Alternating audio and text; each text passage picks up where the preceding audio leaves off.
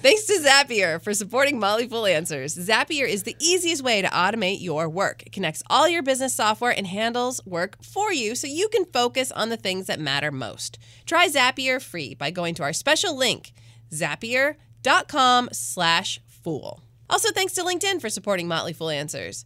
LinkedIn Jobs uses knowledge of both hard and soft skills to match you with the people who fit your role the best. Post a job today at linkedin.com/fool and get $50 off your first job post. This is Motley Fool Answers. I'm Allison Southwick, and I'm joined as always by... What have I not called you yet? That we can say on the air? I've called you Bobbert. I've called you Bert. Roberto. Bertie, Roberto. Rob. Blobbert? Did you do Blobbert? Blobbert Brokamp. As long as it's not Blobbert Blowcramp, which is what they used to call me when I was a kid. Oh, kids are so mean. They're the worst. Hey, he's a personal finance expert here at the Motley Fool. It's the truth. And this week... It's mailbag! It's a mailbag! And a really long mailbag. In fact, well, no, don't make it sound like that. I mean, a really great mailbag. Drudge. No, this is exciting. With the help of Buck Hartzell, we are going to tackle a lot of questions. Thank you for having me again. Always our I think it's pleasure. the third time. Brought me back. I think so. Thank you. Yeah. All that and more on this week's episode of Motley Fool Answers. All right, as promised, we have a lot of questions to get through, so let's just marathon through it. Buck, thank you so much for joining us. Sure. I mean, this is going to be fun. Right. Ooh, yeah. Okay. Knowledge is power. First right. question comes from Phoebe. I'm relatively new to purchasing individual stocks, but have been doing a lot of research and have bought some stock in a few individual companies as well as ETFs in sectors that I'm interested in, but are still pretty new, like cannabis and clean solar energy. Partially because I don't feel confident enough to pick the winners, and partially because these industries are so new, I'm not sure I feel confident in anyone's ability to pick the winners yet. Is there a benefit to buying multiple ETFs within the same sector? There are 4 cannabis ETFs out there right now, and they all seem to be pretty similar.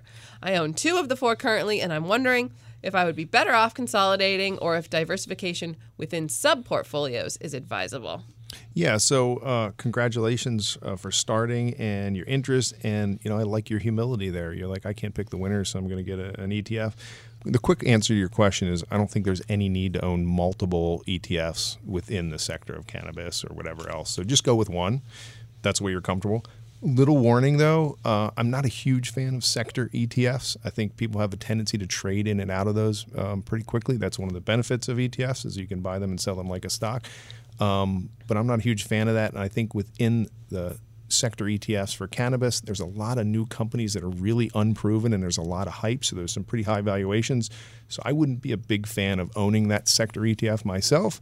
But if you want to own it, you want to get exposure, just get one. You don't need multiple ones. So you personally don't love cannabis as an investing thesis right now? I don't like the sector ETFs, and that goes for a lot of different sectors. I think people, and most research has shown that people tend to trade those sector ETFs. They trade in and out of them. They don't necessarily do it at the right time.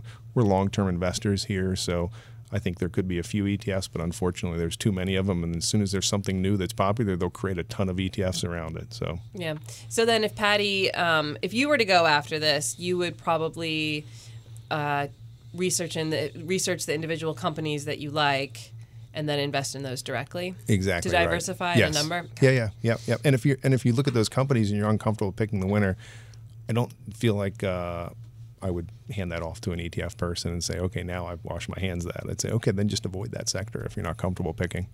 I think there is a lot of excitement around cannabis, and so I can understand why people who are new to investing in particular are excited about it, because it does seem like it has a lot of exciting possibilities. But if you think it's already a bit hyped and a bit rough, then that might be a tough thing for a new investor to start with. Yeah, but like all new things, there's a ton of expectations, and for the companies that are kind of rushing to get out there and become public and get that capital really quickly, a lot of those business models aren't fully baked at this point in time, and the future is kind of uncertain. So, the between the hype and then getting to where they need to be to create a great return for shareholders, there's a lot of uncertainty there. So that's my opinion. And I'll just add that if you're going to go that way, the more specialized an ETF is, the more likely you're going to pay a higher expense ratio, just so to keep in mind. And if you were to own more than one, it certainly makes sense to look at what's in them, because in a small industry, there probably really is going to be an awful lot of crossover. There's probably no need to own more than one. All right, next question comes from Zach. I just finished listening to the Fool Fest 2019 Day 2 episode, during which Take-Two Interactive was discussed, and Activision was on the list of the top 10 stocks owned by fools. I'm a college senior, and I have been playing Call of Duty since 5th grade, but I recently started playing Grand Theft Auto as well, and I want to choose one of these stocks for a long-term investment. It's a tough choice because I enjoy games from both companies. I feel like Activision has the edge with esports, but Take-Two might do better with sales and blockbuster games. Great question, Zach. I think you're more of an expert at both of these companies than I am. But that's it's the quintessential buy what you know. Yeah. Right? I mean, you're at an advantage. And what I'm hearing from you, Zach, is you're interested in them and you like parts of both of these companies. So my quick answer to you is go ahead and buy both. Look at you. You're just like, do it. Go for it, Go for Zach. it. You don't have to be perfect. Keep your commissions under 2% of what you invest and go ahead and own some of both of them. And I did a quick look at these, and Take-Two Interactive is down about 10% over the last 12 months. The stock is. The price to earnings ratio sits at about 46, so that's kind of expensive. It's got a $13 billion market cap. Activision Blizzard is down about 30% this year, so a lot more than Take-Two. It's got a PE of 25, which is still fairly high, and it's $42 billion market cap. So if you're looking at which one's just cheaper, it's Activision Blizzard, but I'd say go ahead and buy both, Zach. You'll be happy you did. You enjoy playing both, and you'll make money off it. So and that's a sector where you don't have to have just one winner. This is a growing market. It's a huge market. They can both be very successful companies. All right, next question comes from Jerry. Can you explain why it would ever be wiser, aka foolish, to buy an individual stock amongst the dividend aristocrats rather than a low-cost dividend index fund or ETF based on all of the dividend aristocrats?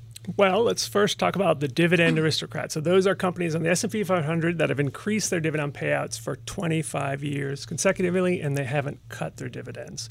And currently there are 57 companies on that index. Why would you buy them? Well, there are two primary reasons. First of all, there is some evidence that companies that consistently grow their dividends outperform the market and with lower risk, so that might be attractive to you. But you also might be retired and you're looking for income from your stocks, and you like the idea of companies that are growing their dividends.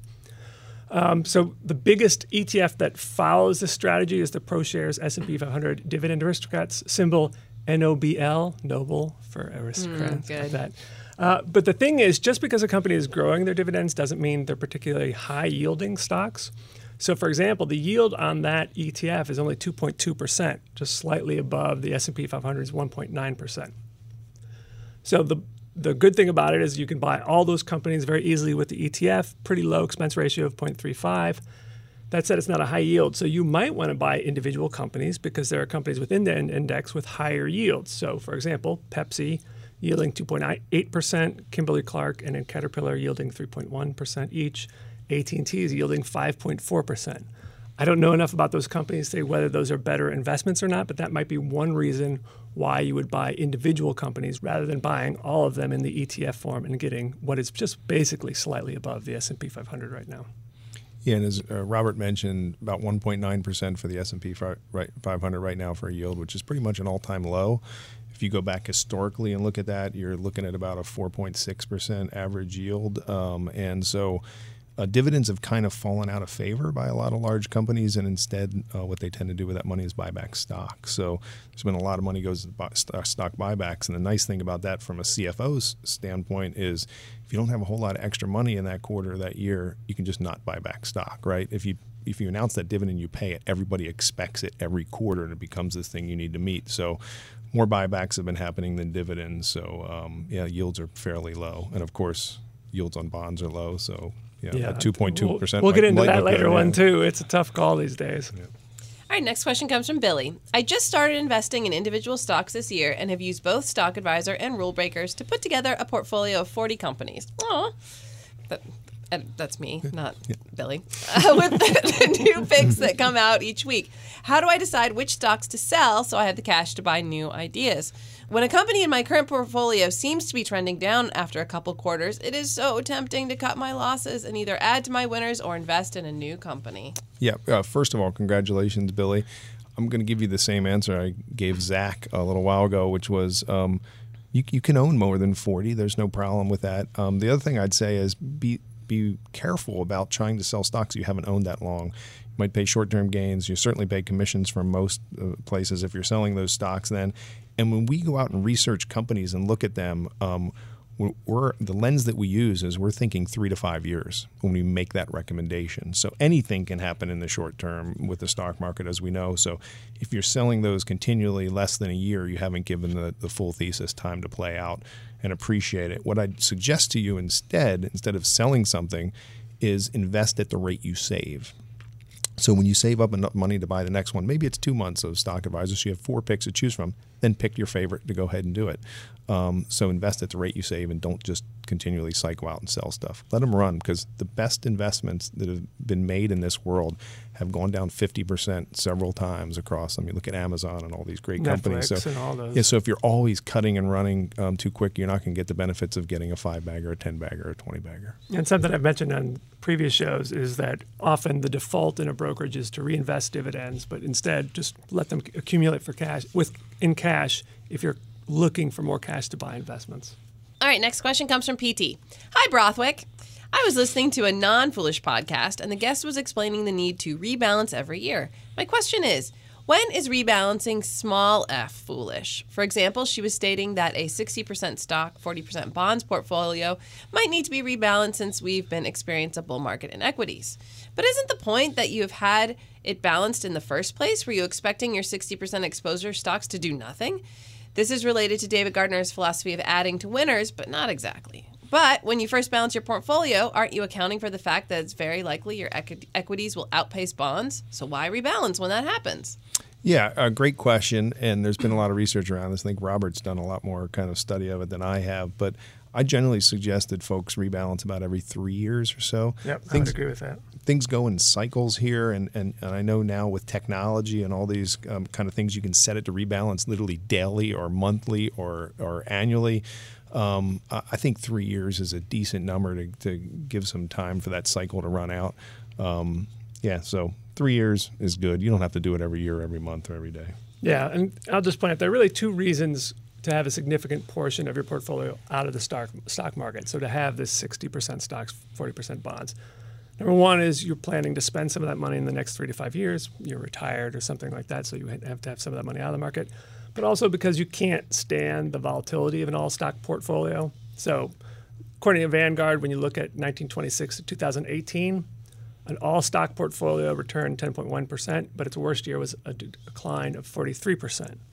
When you look at a 60% stocks, 40% bonds portfolio, the return was 8.6%, but the worst year was only a drop of 26%. So if you have that 60-40 portfolio because you just don't want the volatility of an all-stock portfolio, you should rebalance every few years because you do expect your stocks to eventually grow more, to be a bigger part of it, but then it becomes riskier, and then when the drop comes, it's going to be a steeper drop, and you may not want that. So that's why you would rebalance every few years. Yep, and a cheaper way to do that rebalance, assuming it's in a taxable account, is to just with new money, like put new money towards the one that's lower allocation than it should be, instead of just selling out and realizing and paying taxes and all that kind of stuff. If it's in a tax-deferred account, then you don't have to worry about that so much. Yeah, and the flip side, the way to rebalance if you're retired is to take money from what has done the best over the last 3 years or so. All right, next question comes from Daryl. I recently got married and am now trying to merge our finances. We both thought we were saving about 20 to 25% of our income. However, after some investigation, I found that my wife has been saving a much higher percentage of her income. This was due to some differences in our assumptions on how to calculate our savings rates. For example, using pre- versus post-tax income and including principal payments on a mortgage as savings. Am I wrong for including principal payments into our savings rate? Are there any other things we should consider in calculating our savings rate? Well, let me cover a couple of things there. First of all, we often get the question about whether you do it at pre-tax or post-tax. And most people, when you calculate savings rate, it's your pre-tax or your gross income. And same, by the way, with your 401k match, right? So most matches are based on a percentage of your income. Here at the Motley Fool, if you contribute 9%, we match 6%. It's 9% of your gross income. That's not debatable for the most part. Then when you consider, what do you consider savings? Well, it starts with anything that goes into any kind of account where the money isn't going to be spent anytime soon. So money that goes into your checking account that's going to be used for bills, you don't use that for your savings account. But any money that goes into any other account, brokerage account, savings account, IRA, 401k, even 529 accounts, that's considered savings, and that's part of your savings, calculating your savings rate. The mortgage thing is actually kind of debatable. I don't want to go so far as to say controversial because that sounds like it's more interesting than it really is. Right. But I did actually, most people would say, no, you do not consider the principal payment on your mortgage as part of your savings. But when I did some research on it over the last couple of days, there are tons of debates about it. There's a debate in the Bogleheads. It's got 400 and something replies of whether you consider it or not. And so on one hand, you think, well, a mortgage is going towards something you're using. It's not really an investment. On the other hand, it is an asset that you're buying that you can use down the road. You downsize or do a reverse mortgage or some kind of thing like that. So I would say either way is probably okay. I would think more in terms, probably if you're going to tilt it one way or the other, what are you thinking of your house as? Are you buying this house, you're going to live in it for the rest of your life, and you have no plans of downsizing or ever using the home equity? Then I would not. If you are buying a big 4-bedroom house in an expensive part of the country, and you know in retirement you're going to sell that house, downsize, realize some capital gains there that you can use to live off of, maybe it makes more sense. If you're making extra payments on the principal of your mortgage, like my wife and I are doing, then I would much more lean towards counting that as part of your savings rate. Thanks to Zapier for supporting Motley Fool Answers. If you're running your own business, think about the hours you spend moving information from one program to another because software systems don't easily work together. Well, now they do, automatically, thanks to Zapier. Zapier is built to automate your work, and it connects all your business software and handles work for you so you can focus on the things that matter most. And they work with an insane number of programs that you already use, like Slack and Google Drive and Microsoft Office and Zoom and Salesforce. Zapier's easy-to-use tech gets these apps to talk together and get along automatically. So, for example, you can use their already set up Zaps, they call them, to have Outlook email or Gmails automatically go into Slack, or have Outlook emails turn into Trello cards, or get a Slack update when a Google Sheet is updated. There are so many options, you probably need to see it for yourself. And you can. Right now, through November, try Zapier free by going to Zapier.com/fool. That's Zapier.com/fool for your free 14-day trial. Zapier.com/fool. I'm gonna sit right down and write myself a letter. All right, the next question comes from Kyle. I've been a Motley Fool follower for a few years, and I really enjoy the education I have received thus far. Now I'm trying to pass that on to my children and anyone else who will listen. Just wondered if anyone had any comments about the idea of buying stock, not just to make a buck, but for the ownership and especially for the realization that you are contributing to the world when you invest in a company that performs a necessary service for others. Obviously, the day traders have missed the value in this, and I feel even some of the bigger, supposedly long-term investors tend to work cyclical stocks in a similar fashion, almost like they are ripping someone off at a garage sale and selling it on eBay for 10x the profit. They've made money, but what real service have they done for the world? Just wondered if you had any further thoughts. Oh, Kyle, are you a millennial? Yeah, thanks, Kyle. Right? I Ready to make the world a better place? Right. Why don't we? So great. And, you know, the worst thing about companies is that I think the way they're portrayed in the media, and particularly within Hollywood, is kind of always the villain, the role of a big company trying to mess up the environment or put the little guy out of business. In reality, companies are super efficient, and they should be celebrated for, I mean, much of the standard of living that we have in this country is as a result of companies doing great things. And so I think that's a great idea to pass that on. I would start by investing in companies that your kids or the young people you're talking about enjoy very much. So it could be video game makers, could be other companies that they like the products and services that they sell and provide to them. So keep it relevant. The other fun thing that you can do is play the market cap game, and that's something I know David Gardner has talked about a lot. But have them guess between two companies on which is the larger company out there, and that's kind of a fun game. We used to play that with my kids. And the other thing I would just say is, like, go ahead and seed a small business venture. You can learn about companies by buying a piece of them, and that's fun, particularly if they're companies that they like. The other thing you can do is give them a couple $100 and start their own business. Could be a lemonade stand, or it could be something else that they enjoy. Our kids did lemonade. They did dog walking services, a variety of stuff. Here's $200. Go start a business and learn about it.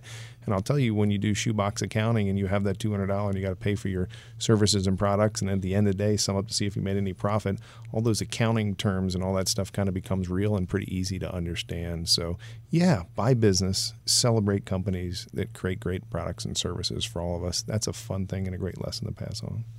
Our next question comes from Jimmy.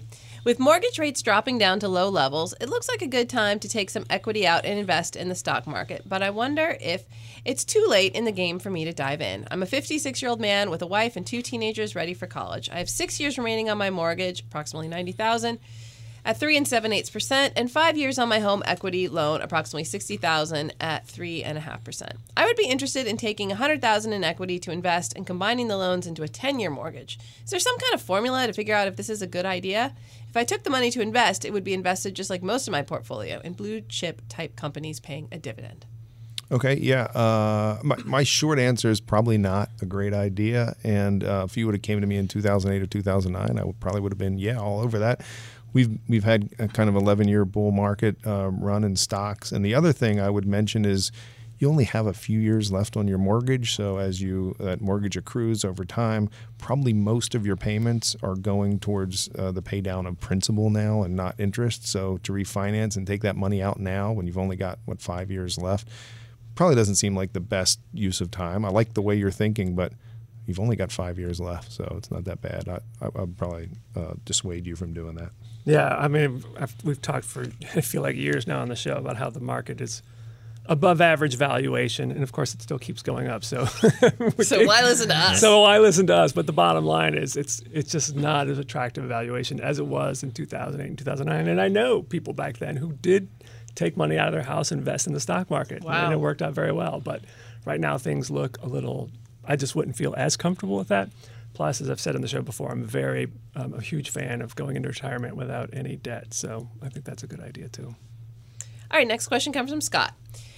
There's a group for value investors that I belong to that meets every month or so. One of the investors said that if you could individually buy the companies that are in the S&P 500 but take away a stock that you know is a loser, you would automatically beat the market with your 499 remaining stocks. It can be hard picking winners, but I'm usually pretty good at recognizing losers. I keep thinking that if I can take the S&P 500 and eliminate the 100 worst stocks, then I should really do well. Do you think this would work? I chose this question because I listen to a lot of podcasts from a lot of investors, financial advisors, asset allocators, and it just seems like, particularly over the last few months, I've heard over and over about them attributing their success to avoiding big mistakes and big losses. So when Scott sent in this question, I thought, well, maybe Scott's onto something here. So I think there is something. I would say, first of all, he says he's pretty good at recognizing losers. I would just make sure that he's right about that. Being honest with himself? Yeah, well, sort of. And we've talked about it. And when Buck was on the show, we talked about keeping journals and keeping track of your picks. I think it's a good idea. I think this is a lousy company, and I'm going to write it down in my journal. Let's see if I'm right a year or 2 or 3 from now. So if he's established that he is good at that, that's great. His specific question, it logistically sounds like a lot of work, like looking at all 500 companies and being able to pick out the worst 100 and buying the other 400. That's a lot of work. So I think that's probably very difficult. But the truth is, first of all, I also want to say I love that he's going to an value investing meetup club. I was thinking, where do you think they go? Like Denny's? Is that where they meet? Look at their grand slams. But to a certain degree, what he's doing is already doing that, right? By picking individual stocks, he's saying, I don't want the whole stock market. I think I can pick the winners, and I think I can avoid the losers. So he's already doing that to a certain degree. But anyways, there's also the question too of if he's really good at picking bad stocks, there's the question of does he short those? And it's not something we do often at the Motley Fool, but we have done it in some of our services, and that in itself can be profitable. Yeah, it's just hard. I think, like Robert said, write it down and keep track and see if you are that. I think they had the hedge funds had their biggest negative bet on energy companies here in August, and they got killed. They got killed. So it's hard to predict these things. Why did they get killed? Because it was hotter than people anticipated in August, and then in September as well. It continued. So usage went up, and then of course we've had some dislocations now in the market with the Iran and Saudi Arabia and that kind of stuff. Right, so which is something you just can't predict. You can't. It's not predictable, and the commodities are inherently volatile. So those types of things. The other thing I'd say is when you're doing this, I think it's hard to buy 499 companies and do all that kind of stuff. But the other thing is if that loser's in the bottom 100 companies, remember these indexes are market cap weighted, so even if that company does poorly, it's not going to have nearly the impact as an Apple or one of these larger companies are going to have on the index that maybe you thought. Yeah, Right. so Microsoft is the biggest company in the index, and it makes up more than 4% of the index. The smallest company is Boston Scientific, and it makes up just 0.23%. So even if it plummeted and you were right to avoid that stock, it wouldn't make that much of a difference. Yeah, I feel like this is the reverse of what my thinking was on how these indexes work, and that generally it's a few that outperform and pull the index up with it, while there's a ton of underperformers or stocks that are just like, okay. I feel like this is the reverse of what I thought. So I don't know. Someone go do a study. Generally, you are Settle it. right. I mean, the market is often the returns of the market are due to a handful. Right, yeah, just a handful. That Yeah. were- Right. Yeah. Yeah. And during like 1999 at the kind of peak of dot-com bubble and that kind of stuff, I think there were 4 companies that made up about 75% of the returns at that particular time. And those companies were really highly valued and did not do so well then and, for the next decade or so. Yeah. All right, Scott, send us the study. Send us what they're basing this on. Next question comes from Ross. I'm 24 years of age and I'm starting to invest. Wow, we got a lot of starting to invest questions Very here. nice. This is awesome. Yeah. I balance my investing between a Vanguard index tracker and some individual stocks. Sounds great. I'm loving the investing world despite all the recent volatility and wanted to ask, how much should I keep back as cash? Should I do it as a percent of how much I've invested? For example, if I have $10,000, should I keep 30% as cash, or should I just say I'm going to keep $3,000 as cash as long as I have that money there and invest the rest? We typically say 6 to 9 months living expenses in cash. You know, if you have 3 kids and a mortgage, you probably want to keep a little bit more than that. Beyond that, then I think you're good to invest it. So I don't think we don't guide anybody towards a certain percentage of their portfolio. It needs to be in cash. Scott, I'm assuming you're 24 years old and you're a saver. So once you get that savings, 6 to 9 months of expenses, living expenses, then go for it. Like, you're good to go. Yeah. So outside of the emergency fund question, we sometimes talk about keeping some cash on the side so that you can act when the market makes you want to act. The dry powder or the dry tinder, we say. Yeah. How do you approach that? Yeah, I think it's always a good idea to have some money on the sidelines so you can invest. Now, when you're 24 and he's saving, he's got 60 years, I wouldn't be worried about parking a ton of my portfolio in cash at basically 0% interest. If I found a good investment, I would go ahead and invest in it. But having a few bucks laying around that you can take advantage of dips when they occur, sure, that's fine. And the way I would just do it is if I couldn't find anything that month to invest, just leave it in cash. Then next month you come back to it, you've got a little bit more, maybe you can find something. And if you can't, put it in cash. But I wouldn't build up a big cash holding. I don't think at his age to invest, that's a big... If you're 4 years from retirement, if you have a big outlay of cash that you have coming up in the next 3 to 5 years, that's different. But that doesn't sound like Ross's situation. In our model portfolios that we have in the Early Retirement Service here at the Motley Fool, for portfolios for people who are more than 10 years from retirement, it's 5% out of the stock market. And it's just that dry tinder. And the honest truth is you probably actually have higher long-term returns if you're fully invested. But we have that small allocation just because I think people feel better about having just a little bit of cash on the side. Mm-hmm. Yeah, and I would add, since you mentioned retirement folks, like my goal when I managed some money for my father when he was around was to have 3 years living expenses in cash. And when the downturn did come in 2008 and 2009, he didn't have to sell any stock at all. He had 3 years worth of cash, and we actually bought some stock and took advantage of the cheap prices. And then a couple 3 years, stocks were back up again, and then we could sell them off a little bit. So a goal as you get towards retirement is 3 years living expenses in cash. A good one. Next question comes from Jevin. I'm 21 years old and have been investing for over 2 years. I inherited some stock from my grandfather when I turned 18 in an account with a broker that my grandfather had been with for many years. However, I have opened a discount brokerage that is slightly cheaper that I would like to transfer the stocks into. While I am grateful for the stocks I received, over 50% of the portfolio is invested in GE, and I'm very conflicted about what to do with the holding. I feel like I can better allocate the funds if I sell off a significant portion of that stock and purchase rule breaker recommendations that have been on my watch list.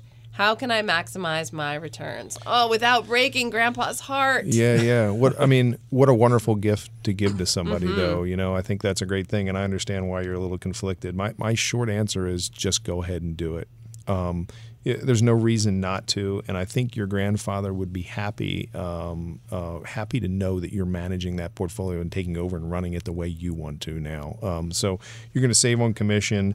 When you inherit it, there was a stepped up cost basis in those things, and certainly if GE's in 50%, that's gone down in value. So you're not going to have I wouldn't imagine much tax liability to do that. So go ahead and transfer it and then run it the way you want to now, because somebody that may have been in their 70s or 80s is probably going to own a different portfolio than you would.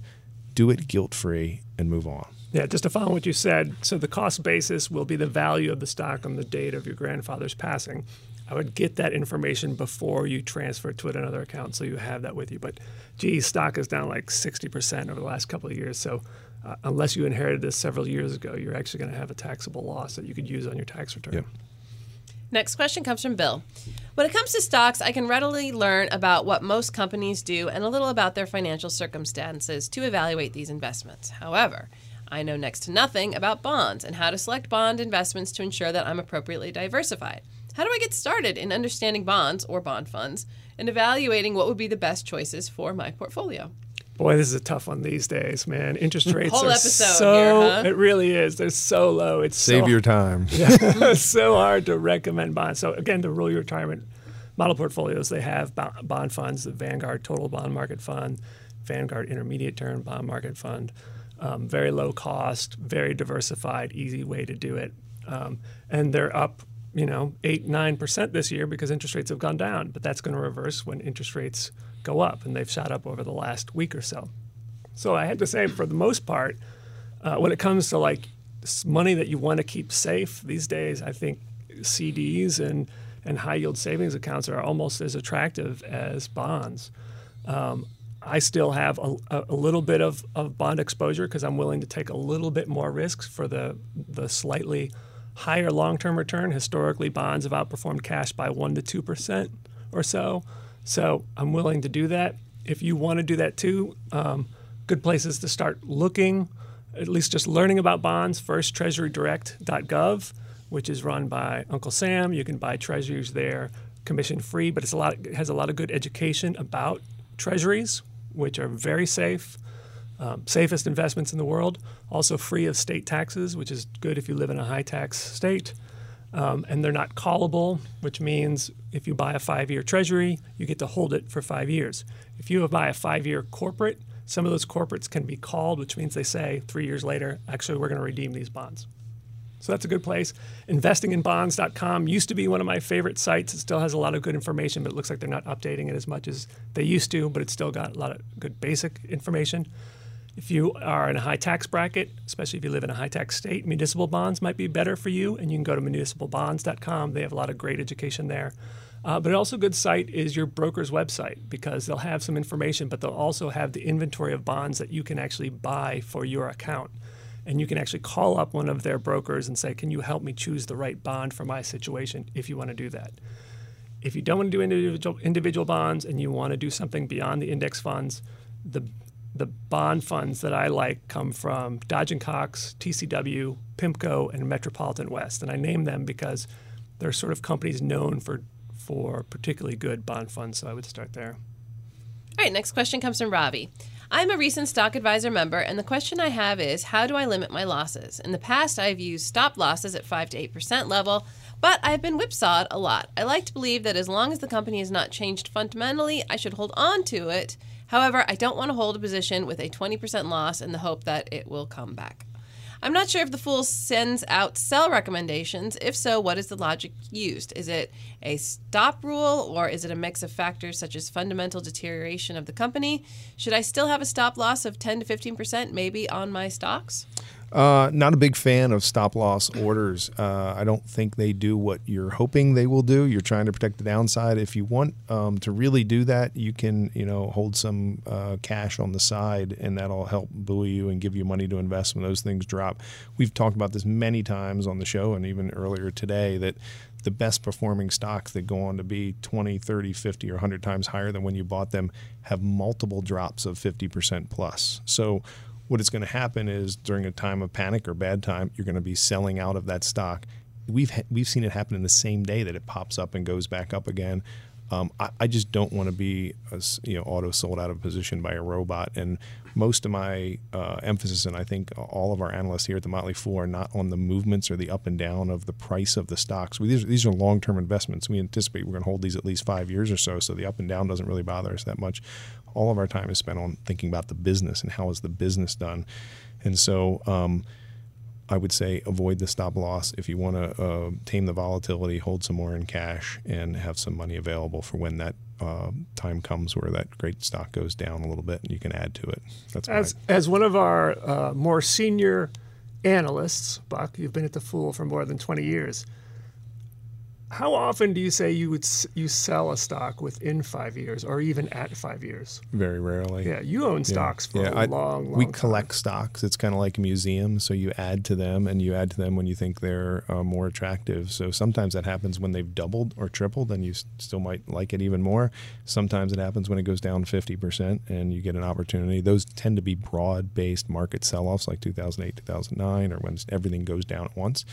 And those are wonderful, but we just like to add to that collection. So timing the sells and buys and using stop loss is not something we do very much. To also help a little bit with that volatility, and I don't know your allocation stuff, is limit your allocation on buy-in to 10% in any given position. So only 10% of your portfolio in one stock at a max on buy-in, and then no more than 30% in an individual sector. So you don't want to have 90% of your stocks in one sector. So that'll help a little bit with the volatility as well. Thanks to LinkedIn for supporting Motley Fool Answers. Hiring isn't as simple as putting an ad in the paper or posting to a job board. When you're juggling hiring with everything it takes to grow your business, it's important that you reach the right candidates at the right time, and that's where LinkedIn comes in. Over 600 million members visit LinkedIn to make connections, learn, and grow as professionals, and discover new job opportunities. That's how they make sure your job post gets in front of people with the right hard skills and soft skills to meet your role requirements. Things like collaboration, work ethic, adaptability. LinkedIn does the legwork to match you to the most qualified candidates so you can focus on hiring the person who will transform your business. We've had great results with LinkedIn here at Motley Fool. Considering the pace at which we are hiring, it's crazy. We don't have a lot of time to waste trying to find the right people, and that's where LinkedIn has been a huge help. To get $50 off your first job post, go to linkedin.com/fool. Again, that's linkedin.com/fool to get $50 off your first job post. Terms and conditions apply. What goes up must come down. Next question comes from Megan.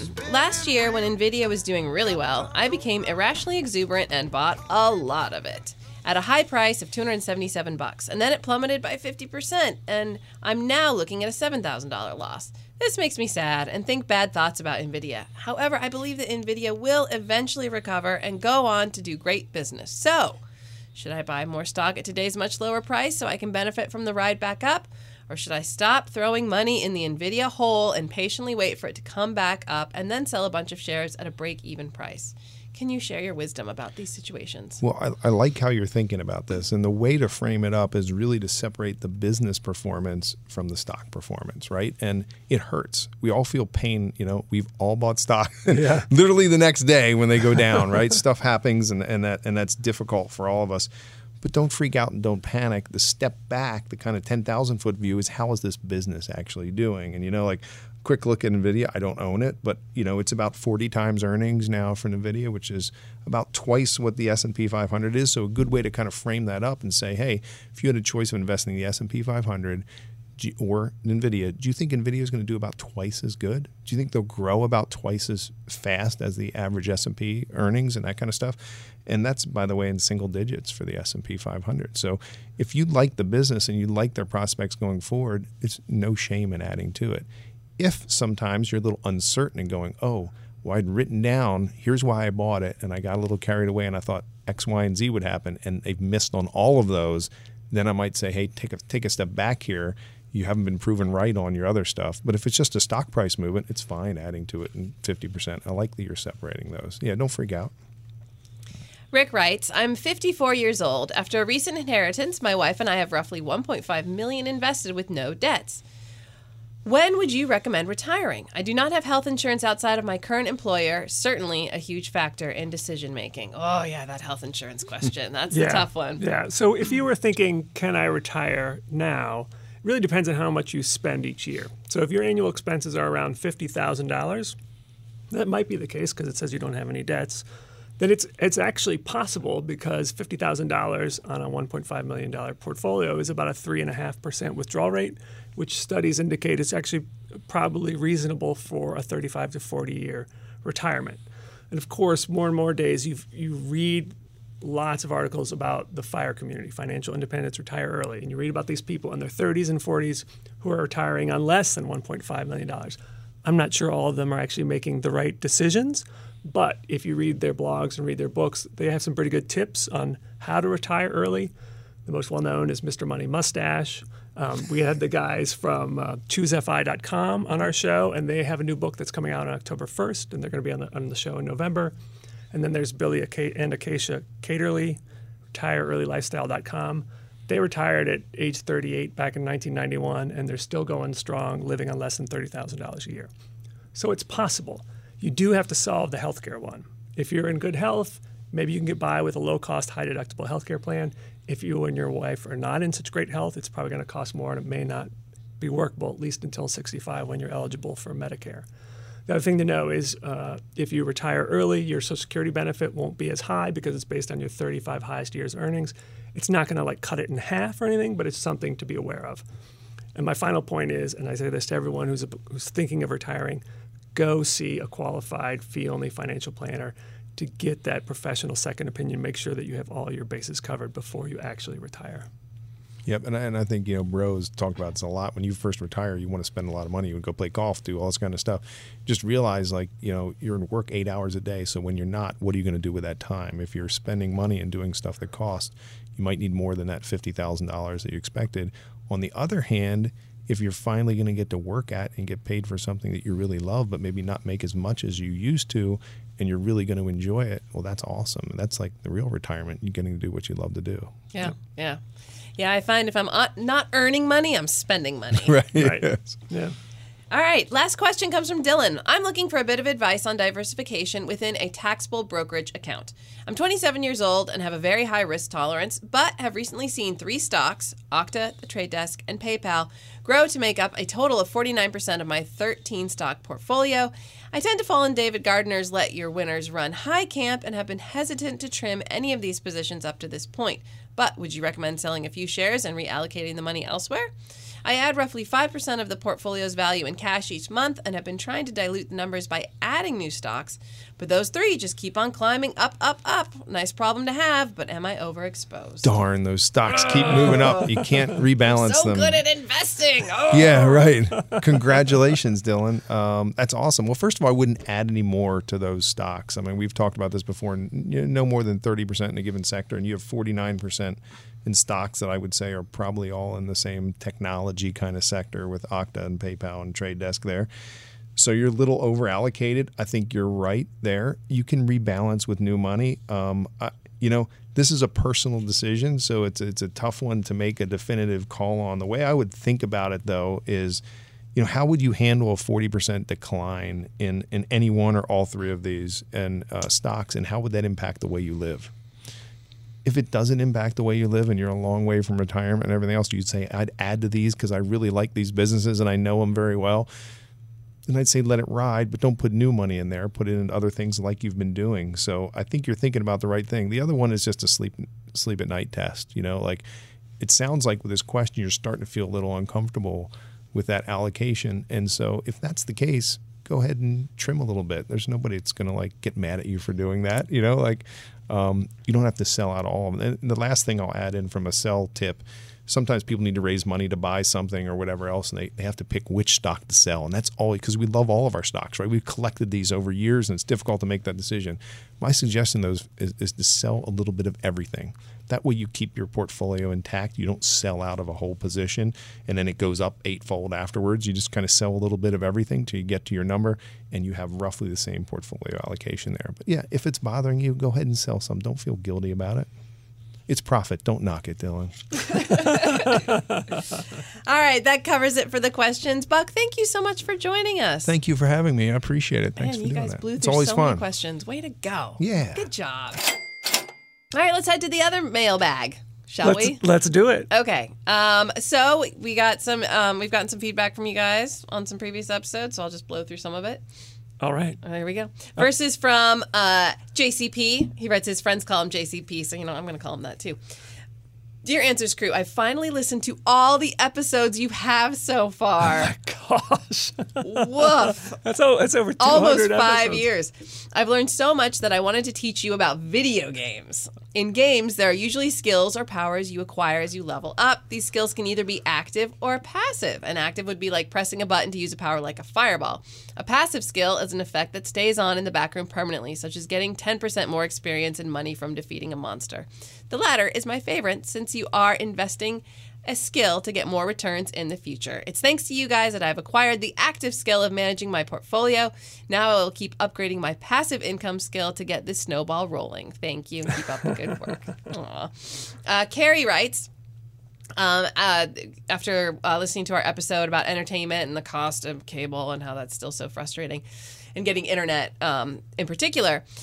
So he no longer has internet service to his house. He has Wi-Fi at work, the gym, and the library, where I download the Netflix shows I want to watch and then can watch them anywhere, including my home. Love, love, love that download feature. I don't know if I could survive without internet to my house. Yeah, that'd be a tough one. Way to go, Carrie. Good for you, though. Having the discipline to not have to pay that internet bill, so good. Kirk writes, last week you answered a question regarding rolling one's 401k into either an IRA, a new employer's 401k. One thing you didn't mention is that 55-year-old retirement clause that lets you pull out equal substantial payments from your current employer's 401k. I find this hugely motivating and would cause me to roll into a new employer's 401k rather than an IRA if I moved jobs at this time because I'm 47. So I think he's talking. Well, there's a couple of things. Some plans will allow you to do an in-service distribution when you reach a certain age. Usually I guess it's 55, maybe 59 and a half, where you can actually take some money out while you're still working, but your plan has to determine that. And the other thing he might be talking about is generally when you take money out of a 401k before you're 59 and a half, you have to pay a 10% penalty. But some 401ks, you actually, if you retire from, you can take money from just your last 401k at 55 and not have to pay a penalty. So certainly something to consider, but the rules vary from plan to plan. Also, Nathan writes that Pictet is pronounced Pictet. I have no idea what that is, but I believe him that I mispronounced it. Yeah. Sorry, Nathan. Well, I don't know how I was supposed to figure that out outside of just being a smarter human being. I'll try. I'll try to be better.